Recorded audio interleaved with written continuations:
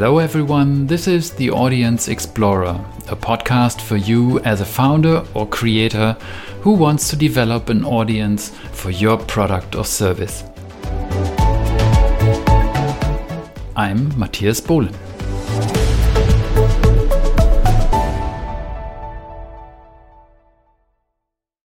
Hello dear listeners of The Audience Explorer podcast, this is Matthias Bohlen again with another episode. Today I'm happy to have Rob Fitzpatrick here. Hello, Rob. Hello, thank you for having me. Yeah, thanks for coming. Rob is an entrepreneur. He has done it for 14 years and he's written 3 books about his learnings along the way. And especially one book which I'm particularly fond of. It's the mom test, of course, how to talk to customers and figure out whether they're lying or not.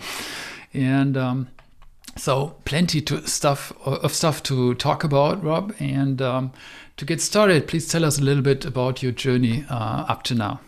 I fell into entrepreneurship largely accidentally. I wanted to be an academic. And then I on a whim, when Y Combinator was quite new back in 2006, I believe, I pitched my master's research, which was in experimental video games to YC. And Paul Graham said, yeah, this isn't really a business. It won't work. It won't scale. But he liked what we built. We had a really good product team. And so he sort of helped us come up with credible business ideas. And that set us down the startup journey. So I dropped out of grad school, moved to Boston, then California, then London, sort of following investors. And never looked back. That first startup was a terrible fit for my personality, for my goals, for my strengths. So it was kind of an uphill battle when you're working against your natural inclinations. We ended up in this like enterprise sales driven mess, selling to the advertising and the media industry, which really isn't what I wanted to be doing. But, it was fun. And we did that for 3 or 4 years. And since then, I've built a bunch of different types of businesses, consumer products, stuff that gets marketed. We crowdfunded a physical board game. I built a service business. I built, a bunch of other tech products. And now I'm doing stuff community-led for nonfiction authors, building tools for indie authors. So there's been a whole mix of different, took a 3-year sabbatical in the middle also because I was quite burned out and I just wanted to relax and enjoy life for a while. So I learned to sail and lived on a small sailing boat around France, England, Spain for 3 years. And that's beautiful. It was such a treat. And I thought that's what I wanted. I thought my whole goal was to retire early. So I raced toward that goal. And after a year or 2 of it, I was like, actually, I kind of like working on interesting stuff with fun people. So now I'm back into it. Great. How did you get into entrepreneurship at all? Was it from your background? What was your background till then? I mean, video game design was what I studied in university. Okay. And I was, experimental video games, right, was what I was researching. And I plan to teach it because there's no commercial market for that stuff. And or at least there wasn't back then. And yeah, but what I liked about academia was the idea that you got to pursue your interests. And I thought it was free of corporate bureaucracy, which is obviously not true, which I learned. And it's one of the reasons I left. And so what attracted me to startups, and especially bootstrapping even more so, is that there's even less bureaucracy. It's kind of it felt like the purest way, the purest connection between what you think and what you do and the rewards you get. And that really appeals to me. And we did investors in my first business and we ran like the VC funded hypergrowth thing for 3 or 4 years. But since then, I've been bootstrapping and working for myself, writing books, set up a publishing business, set up the agency, built tech products. And it's always been either by myself or with, just a couple other people. And I really enjoy that way of working. Yeah, bootstrapping is a very special thing to do, I think. When you have a VC, you already have a boss, right? Someone who is interested that everything is growing and with always growth stuff, and somebody who already tells you what to do, right? Our investors treated us so well and with so much respect, but it still creates pressure, because you have signed up, you've taken on this. For me, at least, it felt like I'd taken on this serious obligation. Yeah. And I was trying to make this thing as big as possible. When I'm bootstrapping, I can talk to my business partner, Devin, and say, hey, I'm pretty burned out. I need a couple of weeks off to recover, get some mental space. And probably I could have said that to the investors and they would have been fine with it, but I never felt like I could. And so it was because of just the situation. I was putting all this crazy pressure on myself. It was my first business. I was 24 at the time. I was pretty young. I had to handle that stuff. Yeah. It's like a lot of money. I'd never seen $1 million before. And suddenly I was like, wow, these people gave me $1 million. Like, this is amazing. And so it's all this like self-imposed pressure that I didn't handle very well. Yeah, the 24-year-old with $1 million. It's amazing. It's really big opportunity, but also a big obligation, I think. Yeah, that's right. Exactly. Yeah. And how did you come into this mom test thing? How this customer development thing? What was the reason for that? So we started up in 2007 with the first business. And so Paul Graham was saying, go talk to your customers. He has this line where he says, the only two things or three things you should be doing before you've launched is talking to customers, writing code, and exercising and hanging out with your loved ones, basically maintaining your basic emotional health. He added that third one after, a couple of years later. And so I was like, okay, talk to customers. Got it. And then when we raised our next round from VCs, they were like, go talk to your customers, ask your customers what they want. And I was trying, I read Steve Blank's books, I read all the sales books, and I was like, yes, this makes total sense. But when I tried it, it didn't work for me because I thought it was working, but we were getting lied to. I'd say, hey, customers, what do you want? They'd say, we want this. And then we'd spend 6 months building it and they'd go, never mind. I was like, yeah, that can only happen so many times before you go out of business. And it was actually one of my advisors, a fellow named Peter Reed, really amazing dude in London. And he came with me to a sales meeting we had with one of the major film studios in LA. And because he was sort of saying, he was like, Rob, it sounds like you're doing the right things. I don't know why it's not working. I need to watch you. And so he actually he flew to LA with us and, I guess he was going to LA anyway, but for whatever, he came with me to the meeting with Sony. And after 5 minutes, he sort of took over the meeting for me and we ended up closing the deal. And afterwards he goes, okay, I now know exactly what you're doing wrong. And having seen him like catch me in my mistake and then do it properly, I was like, wow, I see what you're doing right. And that was, I couldn't have gotten that from the books, but I got it from someone being in the meeting with me, like being there as a coach or a mentor. And, after that, it slowly started to improve. But by then we're already 2.5 years into the business, like the economy had collapsed in the 2008 financial crisis. It was a hard time. Yeah. It wasn't easy to get more money and we just weren't going fast enough. So that business by then was already dead. We just didn't know it yet. But that was when I started to learn. And it like that one experience, I was like, the pieces started clicking. And then over time, as I understood the sales side, I was able to work backwards from there to the custom side, understand the mistakes I'd made. And then the mom test, I'm an introvert, right? I'm more comfortable writing code than chatting to strangers. I'm never going to be comfortable chatting to strangers. And so I was trying to find a way to do like the Steve Blank style customer development in a way which suited my kind of introvert techie personality. And so that turned into this and was also time efficient because I was always very conscientious. The time I spent talking to customers is time I'm not programming. And so it's valuable. You need to know that you're programming the right thing, right? Like sometimes 1 hour conversation can save you 6 months of coding. Absolutely. But I was very aware, it's like, is it comfortable? Is it authentic to my personality? And is it time efficient? And so I came up with this casual, quick conversational approach, which is, the mom test. And it really resonates with technical people with no sales experience, but even some salespeople like it because they go, oh, I was pitching too much. I was being too convincing. So I wasn't getting the truth. Yeah, that's really interesting. I'm astonished that you ask yourself the question, is this authentic? Does it resonate with my true personality? I find that a very, very, very good question to have. It was more pragmatic than moral. Because I found that if it doesn't align with my personality, I might be motivated enough to force myself to do it for a week or two, but I'm not going to continue doing it. Yeah. Whereas if it's something that feels honest and enjoyable, and like, for example, the best hack I found for business is to pick customers that you enjoy hanging out with. Oh, yeah. So right now, I love talking to people who write nonfiction books, because they care about a topic deeply and they're an expert in it. They're always fascinating to talk to. So I love hanging out with authors, even aspiring authors or in progress authors. And so now that I have them as my customer segment, it's incredible for me because customer development doesn't feel like a chore. It feels like a pleasure because they're people I would want to go to the bar with and talk to anyway. And so the same was true when I was selling to universities. Like, I hate advertisers, right? I don't respect advertisers. And my first business was serving advertisers. So you can imagine how difficult customer development and sales is when you don't even like or respect your customers. I would never go to the bar and hang out and have a coffee with an advertiser, right? But I would with a professor. I would with someone who ran a university. I would with an author. I would with an entrepreneur. So that's like an incredible hack. And that was part of it also. It's like customers you like, talk to them like humans. find ways to hang out with them, keep it casual, understand them like you would a friend. All these pieces come together, and suddenly you have this very deep understanding of your customer's worldview, which is like a product design superpower. Yeah, And it felt like it took absolutely. zero emotional effort, right? It was all comfortable and fun. So that's been my like trick. And I apply the same to community. I apply the same to Twitter. I apply the same to email. Like, it's got to be fun for me, and like something I'd be doing anyway for its own sake. Otherwise, I'm not going to follow through with it. So this really shines through what you say. I'm experiencing the joy even through this video medium here. It's amazing. And how did you get into this book writing?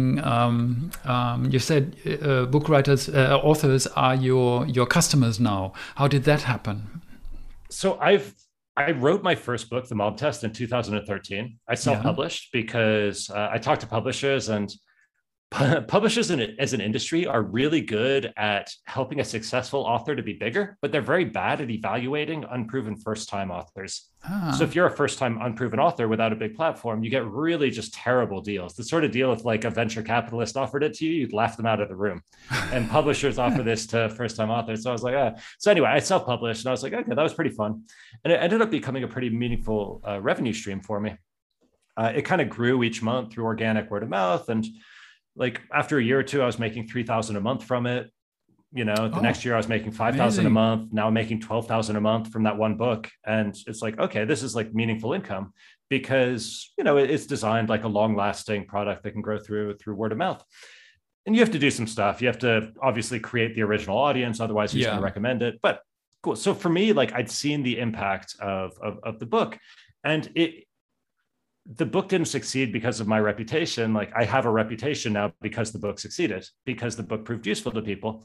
And that as well felt very pure to me. It felt very free of bureaucracy and bullshit. It's like, oh yeah, if it's a useful idea and it's presented in a way that people can internalize, then great. Anyway, so going through that experience, I was like, what do you look for in an audience? Like one of the things I look for is like, it's a group I understand and like hanging out with. And I kind of get that they have sharp problems. And I saw all of that with indie authors. However, I couldn't find a way to market to them because typically people, especially in nonfiction, they write like one book and then they move on with their career. And so they're not like social media marketers who sign up for newsletters and read blogs, and they're always trying to keep learning about the same thing. Yeah. For nonfiction authors, writing a book is like a moment in their career and then it's done. So you can't really build the mailing list. You can't really put them on a subscription. You can't it's a very difficult audience to build, or at least I couldn't figure out how to do it. Fiction's a little bit different because once people start writing fiction, they keep writing fiction. That's right. But nonfiction's not like that. So I was like, super desirable. I see the problems. I get them. I like them, but like, how do I find them? How do I get the audience, Exactly. Now it becomes interesting to me because that's my specialty. How did you get this audience, right?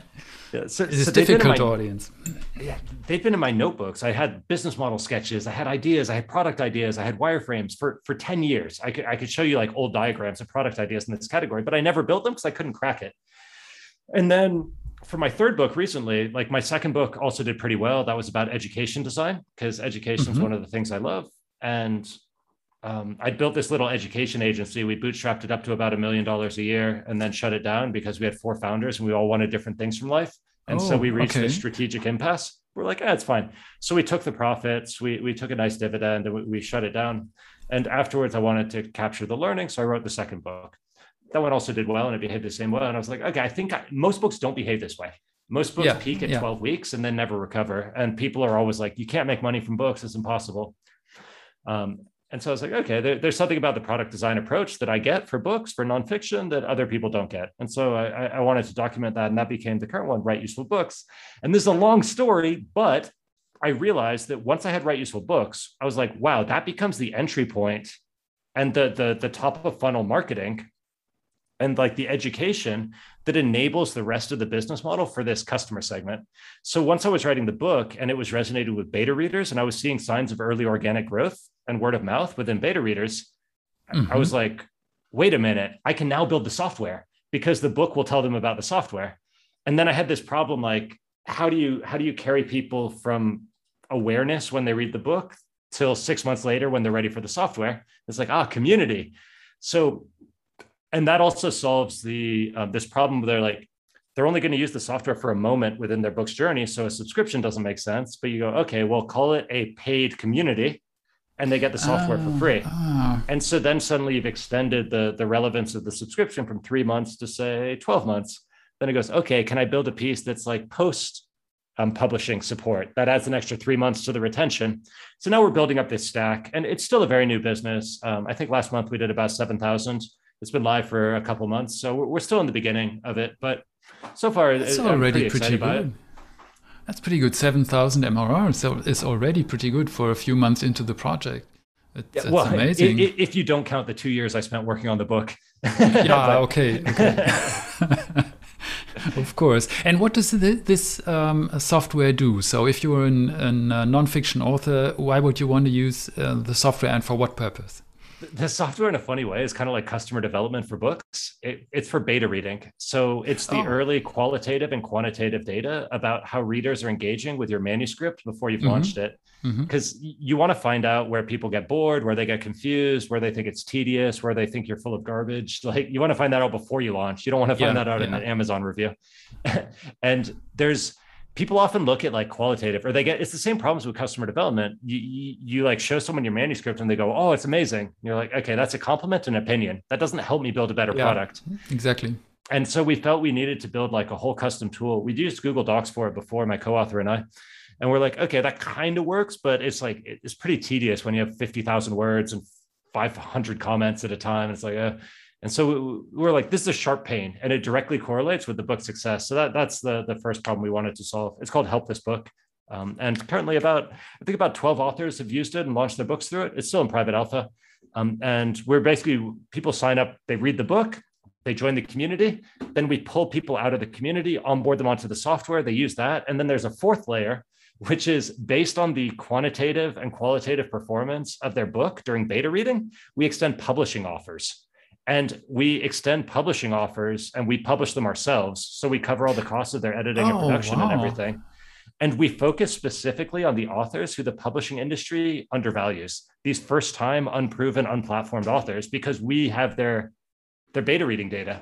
And so we can offer them way better deals. It's like crazy, the deals we're able to offer to authors. And we've only published one so far, but there's more in the pipeline. Yeah. And that's like the full stack. So it's like book, community, software, publishing is like the business stack. Wow, you're building an empire, right? Right, but bootstrapping, and we're trying to be relaxed. Also, the team right now is 3 people.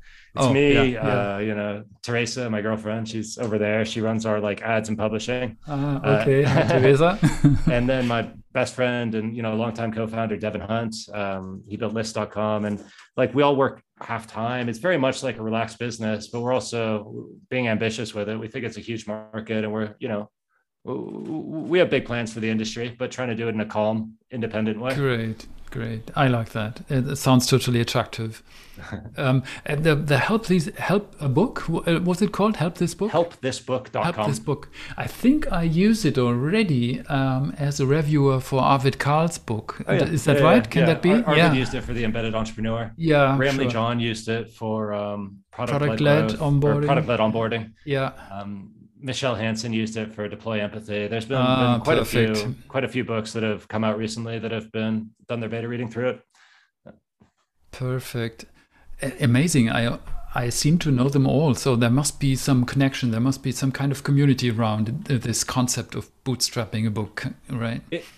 A lot of product people have naturally approached their books like this. They want the data, they want the analytics, they want to iterate on them.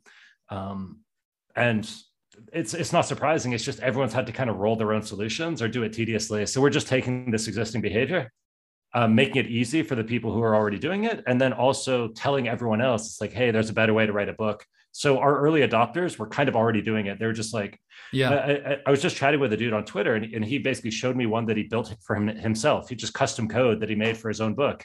And it's like, all right, people are doing this. It's what you want to see in an early adopter audience. And then our mainstream audience who will join later are the people who have to be like convinced that beta reading is a good idea. Yeah. And that's kind of what the book is about. The book's like the manifesto, the education, the, hey, this works. And it's kind of a complex business model because it's got all these pieces together. And this is why stuff like this has been in my notebook for so long, and I haven't done it because like I wouldn't have felt like I had the credibility to run the publishing. I wouldn't have felt like I had the audience to like all these pieces were missing, right? Yeah, And it's a step-by-step network thing. Yeah. Yeah. My view on career entrepreneurship, especially as a bootstrapper and indie hacker, is that over time you're building these compounding founder resources like insight, skills, connections, network, audience, and you can carry those resources with you from project to project and company to company. And as they grow and as they compound, you get access to new opportunities that you wouldn't have been able to go after at the beginning of your entrepreneurial career. Yeah. And yeah. so now I've been doing it for 15 years and it's like, oh yeah, like now I can get a little bit fancier with what I'm doing and I can go after more complex stuff in a calm way. Whereas I wouldn't have been able to do this earlier in my career. There's also an interesting point. It's kind of network effect between all the skills you get, or the people you know, or the topics you have been into, and yeah, it's things are happening now that wouldn't have been possible before. That's right. And about this first moment when you say you open this beta list where people could join, what do you think? There are projects where such a beta list takes off, and there are projects where it doesn't. Or, for example, people sign up, and then when you arrive with the actual product and say, now you can try. People say, oh yeah, it's 3 months in now, so I'm in a totally different fairy tale now.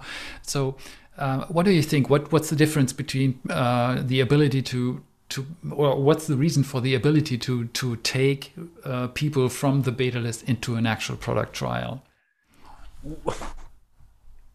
There's never going to be 100% certainty with these early indicators, but they give you little pieces of evidence. So, for example, the ultimate value proposition of everything we're doing for independent authors is like, hey, you want your book to be more successful. Yeah. Like you probably need some support and help and tools along the way. Yeah. Yes or no? Like, so we are kind of able to validate that core problem. We didn't even need the software for it because we got a lot of that validation before the book had even been released by what was happening with our beta readers. And even before that, my first MVP for a book is coaching conversations. So I go to people and I say, hey, I remember you once said you wanted to write a nonfiction book. Do you still care? Like, let's talk. And I try to help them, I say like, let's talk through your book. Let me help you with it. And sometimes people go, nah, it's okay.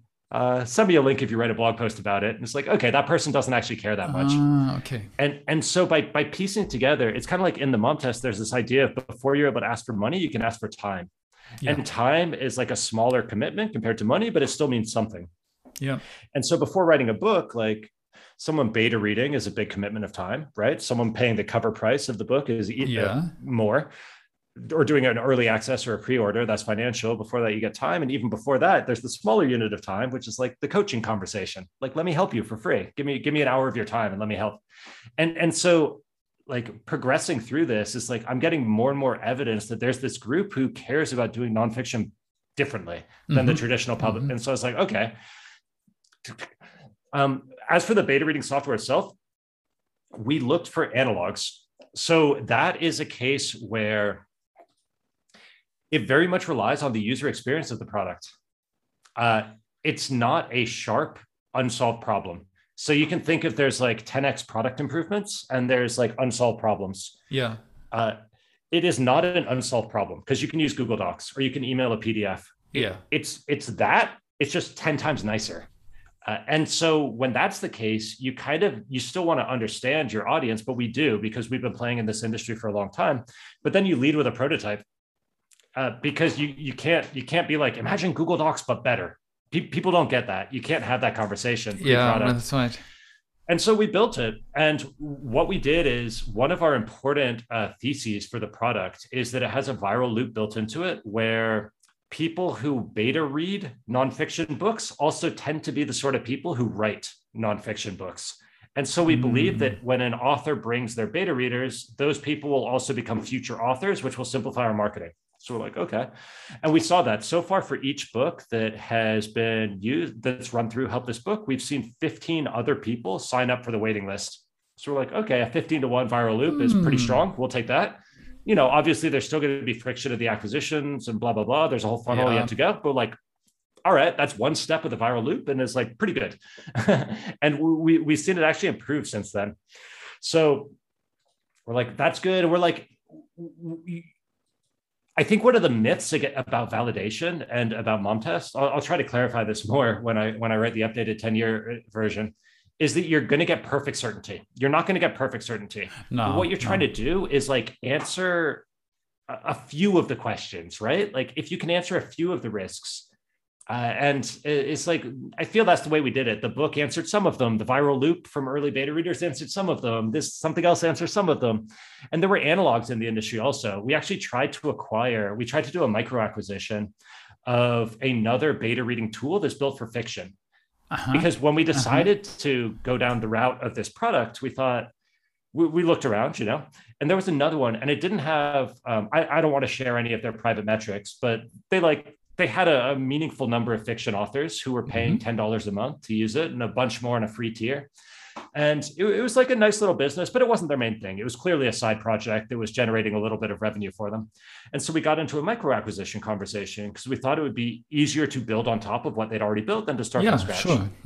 In the end, we disagreed about the multiplier by a frustratingly small amount. We were off by like 0.5 of a revenue multiple in like what they wanted versus what we could pay.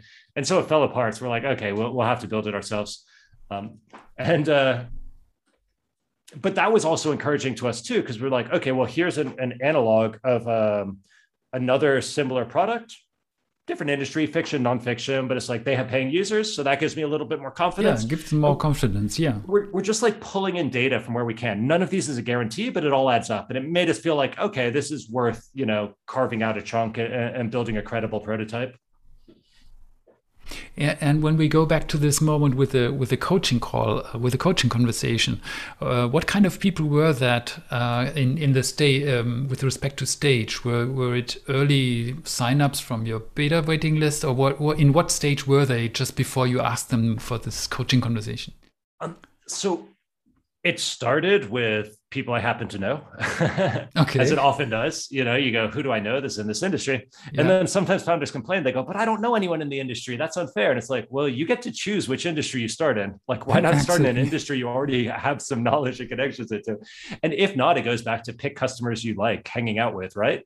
Because if it's an industry you don't know, but you really admire or you love, then it's like, you're going to enjoy finding your way into that industry, going to the events, anyway. It was authors. I just thought back and I'm like, who are the people I know who have said, I'd love to write a book someday?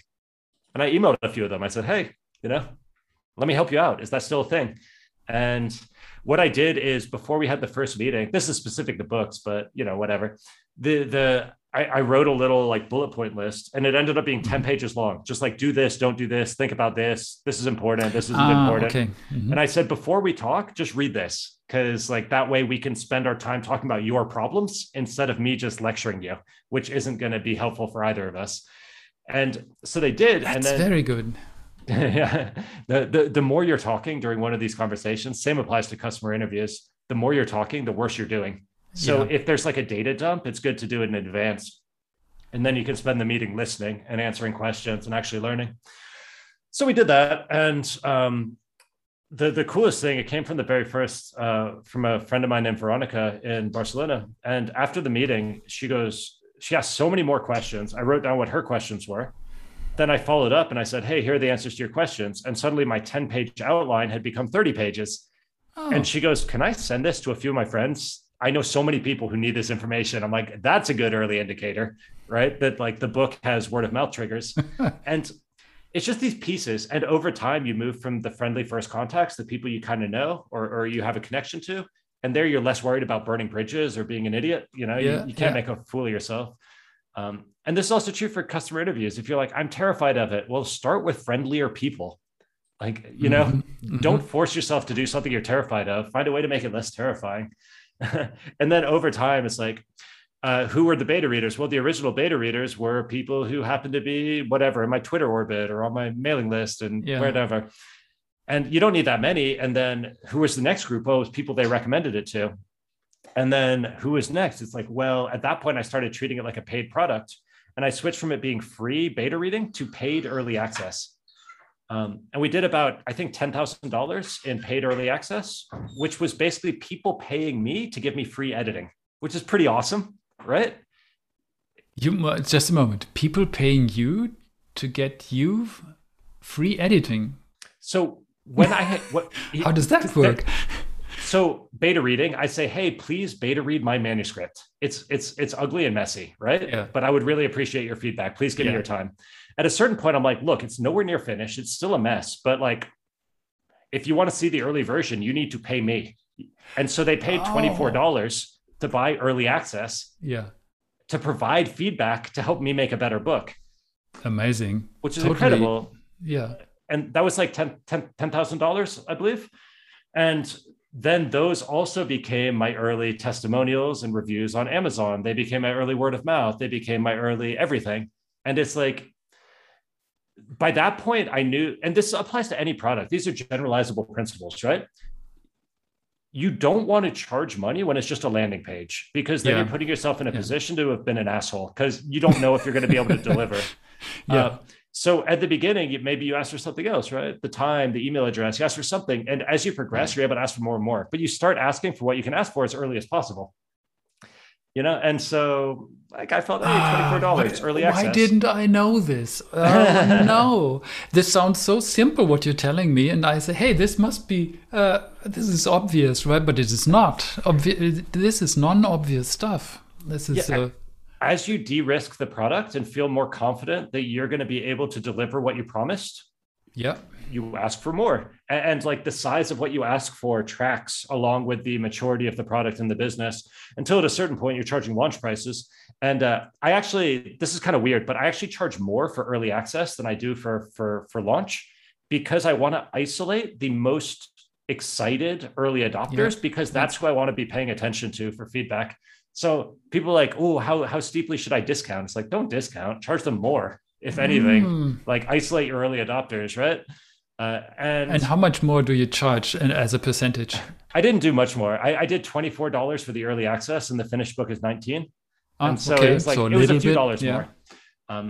And they got a lot of stuff. They got like, it was certainly worth it for them. They got a ton of access. They got lifelong access to the community. They got the audiobook, the PDF, the paperback. Like I tried to make sure they were like, this is amazing. Wow. Yeah. But I didn't make it cheap, right? Like, and as soon as I could, once the book was getting closer, I was like, okay, now like early access is a subscription.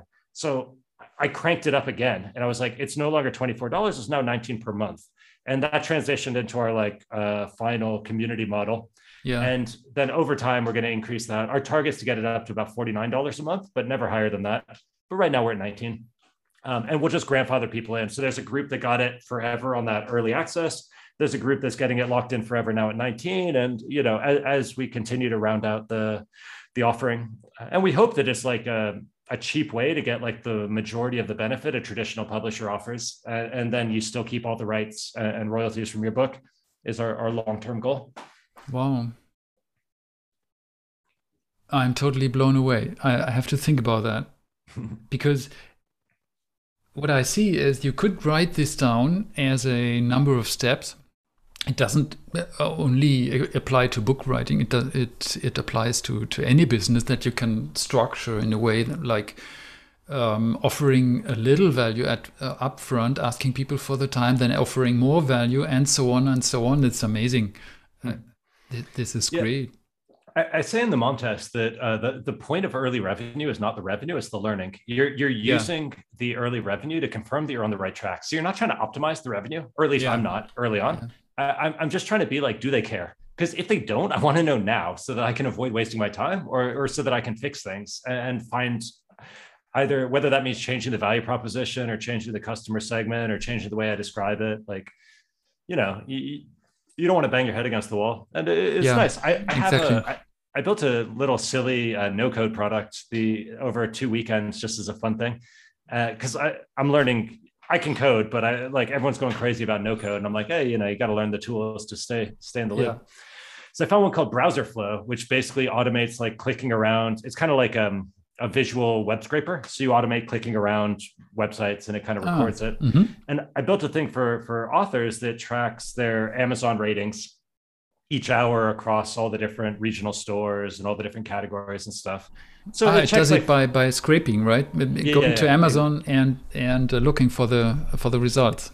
Exactly. And so they don't need to log in or anything like that. And it was fun. It was 2 weekends, like fun little project. And then after that, I'm like, kind of works. I put up a landing page. It's called Amazon Alerts. And I was like, kind of works, kind of buggy, but hey, like who wants it? And right now there's like 5 paying customers paying $10 a month, and I'm like, okay. And it's buggy though. So what's happening is every time their payments click through, I immediately refund them for that month. But the fact that they had to put in their credit card details shows me that they have intent to purchase. So I've got real user data, like helping me find all the edge cases and bugs. I know I'm not wasting my time because from their perspective, they were buying it. And then afterwards I was sort of like, hey, here's the situation. Here's how I'm dealing with it. And it's just this. It's the same concept, but it's really hard to explain because it's different for every product. And so all these checklists that people try to make, like do these exact steps in this exact order. Yeah, it doesn't really work. It sort of works, but it doesn't really work. Exactly. It's training wheels. It's a way to get started. But as you master this skill, you want to drop the training wheels and start thinking at each stage of your own business journey. And I'm sure you know this. You've been through this just as much as I have. Like you start thinking like, okay, given where I'm at now, which information's easy to get? Like what can I de-risk in like an 80-20 time efficient way? What's the low-hanging fruit? And what's the stuff that's going to be just impossible to de-risk and it's not worth the effort? And I'm just going to need to leave that as an open risk because there's not a practical way for me to get that information in a time efficient way. And so, you got to leave some risk in there, but you like, if it's easy to answer it. It's like, you get 20% certainty here, 30% certainty here, 80% for this one. You go, is that enough? And you take the next steps and then it's a new set of questions. But that's a hard thing to teach to someone who's never been through it before. So, people use their checklists. It's kind of like the mental model behind it is much more important than the concrete steps that you take. For example, if you think in terms of risk, de-risking things, getting data from somewhere, judging that data, making decisions based on that data, it's much more important to teach people these mental models instead of exact this checklist and you're done, right? Because it doesn't work. But the mental model may be adaptable to different categories of products and different creative stuff. Exactly. My friends joke that I've written the same book 3 times because it's basically the same, this process we've just been describing, just applied to startups with the mom test, applied to education design with the workshop survival guide, and then applied to books with Write Useful Books.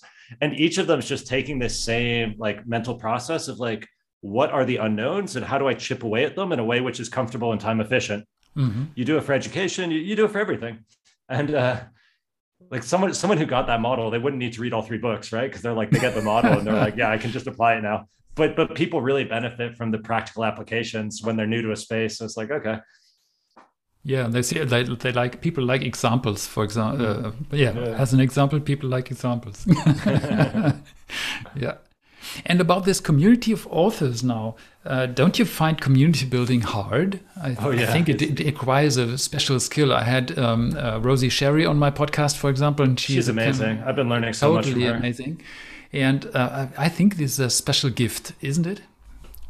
I think it's learnable. I think that it's going to be the same thing I experienced with sales, where the first wave of people doing it are the ones who are naturally good at it.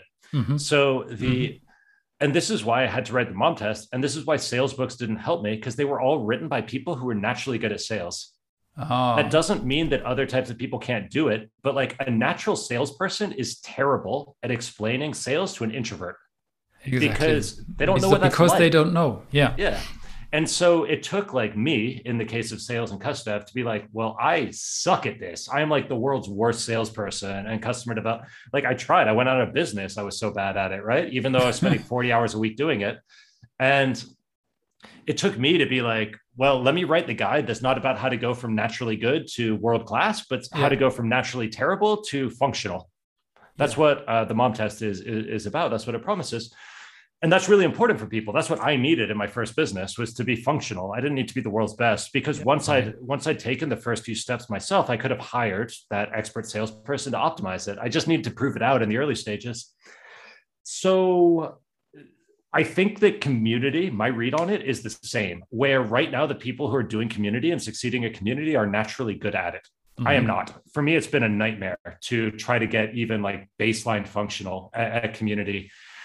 And I feel that like once I've worked my way through that, I'm going to be able to describe it in a way that might resonate with you, for example, as someone who's not a natural community person. But right now it's like all the natural people talking to each other, and it like makes no sense to people like you and me. Yeah, the natural people say something like, yeah, you just got to help people to connect, and you just got to make them, and always this word just. I wonder, this just is, it's not just for me, right? It's, so I'll describe a couple building blocks that I think are important right now. So one is you've got an onboarding ramp, which is about setting an aspiration, so a shared goal, and then bringing your new members to both buy into that goal as being worth the journey, and also carrying them to their first win, which makes them feel like, wow, I got one meaningful step closer, and it was because of this group. So that's your first month. The first month is essentially a trial period for any community, because they've bought into the promise, but every community has a high time cost and a high interruption cost. And so the first month is about demonstrating to a new user, they buy into the goal, but you're like showing them that you can actually get them a step closer to it, and that the interruptions and the time cost are worthwhile. So that's like one piece. Another piece is everyone's busy, so they naturally drift away. So you're looking for a heartbeat, which is a repeatable process. Some people use live events, some people use content like a newsletter, some people use whatever, community rituals. So there's a heartbeat that re-engages them at a regular period, brings them back in, right? And by bringing them back in repeatedly, you're given the opportunity to change behavior, which again brings them to the next little win, which makes them feel like, yes, I get this. And the vanity metric of community is engagement. Engagement is the easiest thing to measure in communities, because you can see how many Slack messages people are sending or whatever, but it's a vanity metric. It's very misleading. And in some ways it's negative, because every engagement is also an interruption. And it increases the interruption cost for the others. Exactly. And so like, in some cases that's driving your best potential users away. So in my group, like the goal I'm thinking of, we have about 200 members now in the nonfiction authors community. And their goal is to write a #1 best-selling book that grows organically for many years, right? Okay. It does not matter how many Slack messages they send or events they come to on the way there. If they join the community, say nothing, do nothing, but launch a #1 book, we've succeeded. That's right. Yeah, that's right.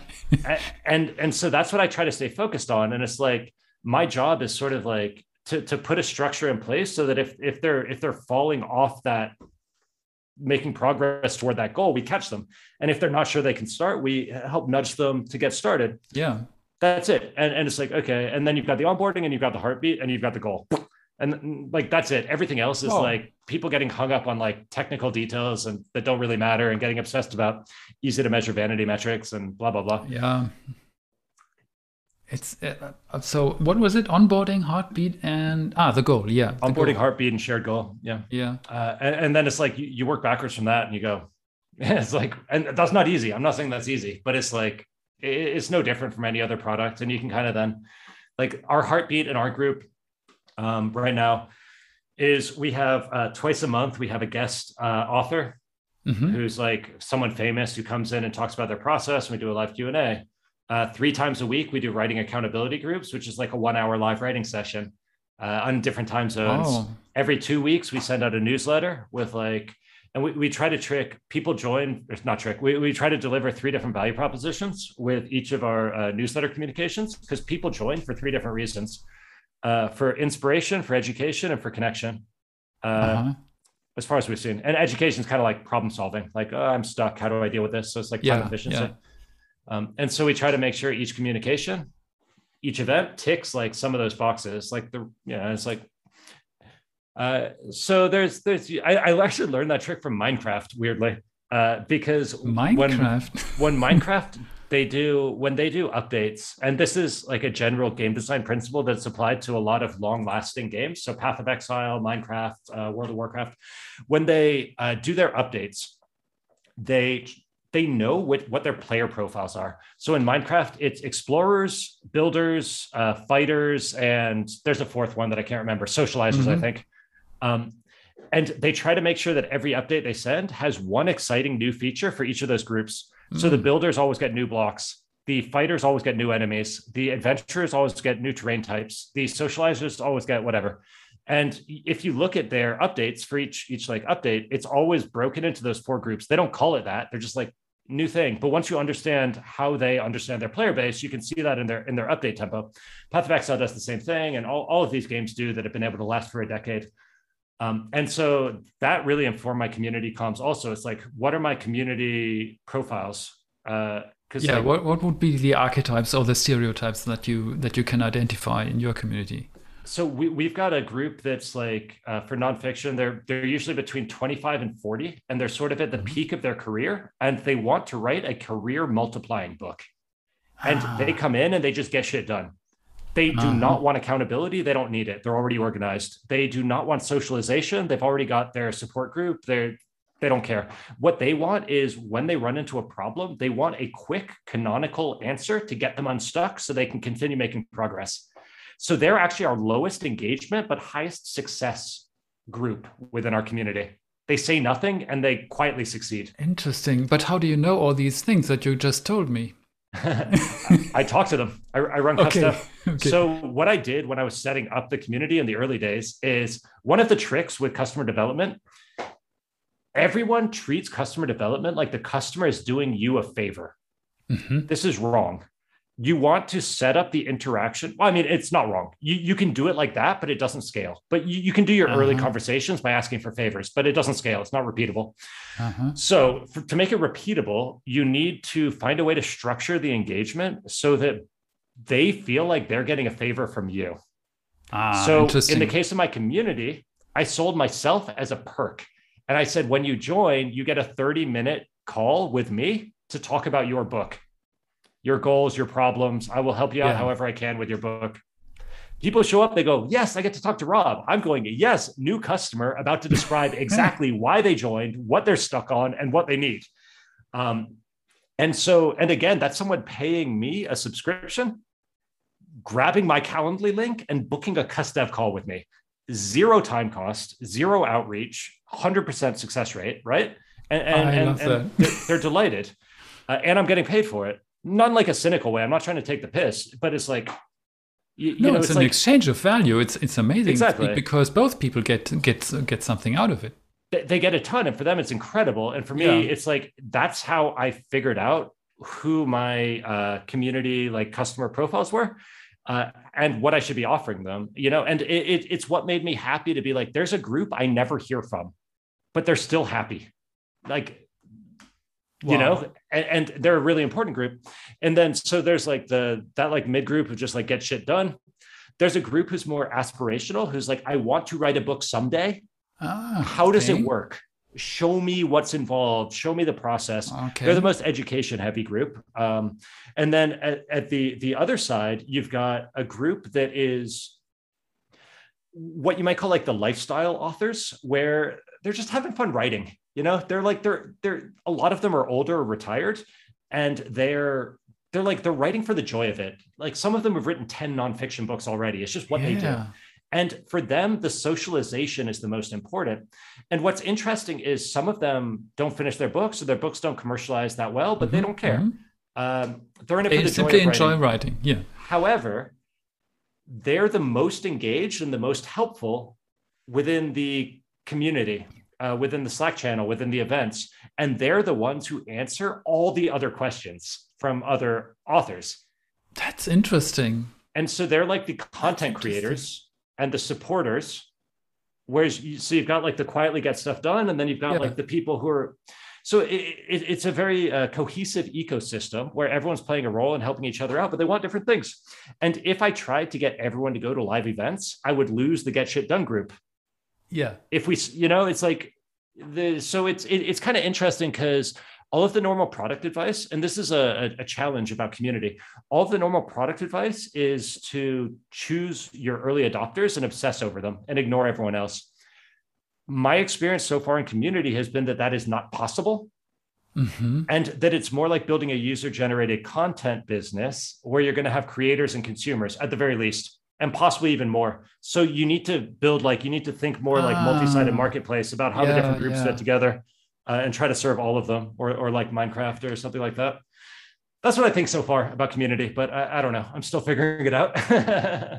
That's an interesting way to put it, because a multi-sided marketplace, a community is kind of like that. In principle, everyone is able to give something, and everyone wants something. So it's a kind of multi-sided marketplace, but in a more friendly way, right? People exactly. A community is more kind of a friendly marketplace. Yeah, there's no money trading hands, but there's value trading hands. Like, some people receive socialization and give advice. Some people receive advice and give back case studies or inspiration. Some people, so it's like, it's very abstracted, but there's something there. I'm still working through it, but this is what most of my time is going to at the moment, is figuring out how this works and changing it from, like, what you said, just help people. Like that doesn't work for me at all. Like, right. I don't know what's going on in my brain, but like, I need systems, I need like flow diagrams, I need structures. And so this is how I'm starting to think about it. And it's like, it seems like it's starting to work. We're growing at a decent rate, and that's always nice. Nice. I perceive you as a person who has a natural talent for breaking things down, right? Observing, creating a theory, de-risking the theory, and then breaking things down into actionable steps. I really like that. Yeah, I have the advantage of being naturally bad at most things, but quite willing to spend the time, and like systems oriented, I guess. Yeah. And so my like Teresa makes fun of me constantly because I can't remember any of the places we visited, or I so much gets lost in my memory. But if I've got a system, I remember it forever. And so that's the way I try to get to. Wow. I'm still trying to figure out a system for audience development. That's what I do. So you helped me so much, Rob, today. I enjoyed the conversation so much with you. And so I wish you good luck with all your efforts, with the books, with the communities, with the software product, with everything. And keep me posted if the software really takes off. Maybe I will write a book one day. Yeah, please do. The way we're doing it now is basically bundled with the community. So people pay for the community and they get the software for free, or they can think of it as paying for the software, getting the community for free, whatever. Great. And it's fun. And certainly if you crack the system for audience building, that's a pretty important book to write. So I hope to see you in the group someday. Thank you.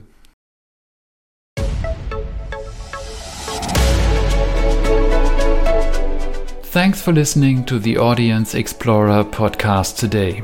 You can find me on Twitter at @GetTheAudience, and you can check out the blog at gettheaudience.com. If you have any questions about this episode, reach out to me on Twitter or send an email to matthias@gettheaudience.com. If you want to support this podcast, please leave a rating in your favorite podcast player app. This will help other founders or creators to find this podcast about developing an audience for their product or service.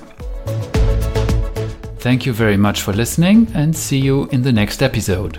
Bye bye.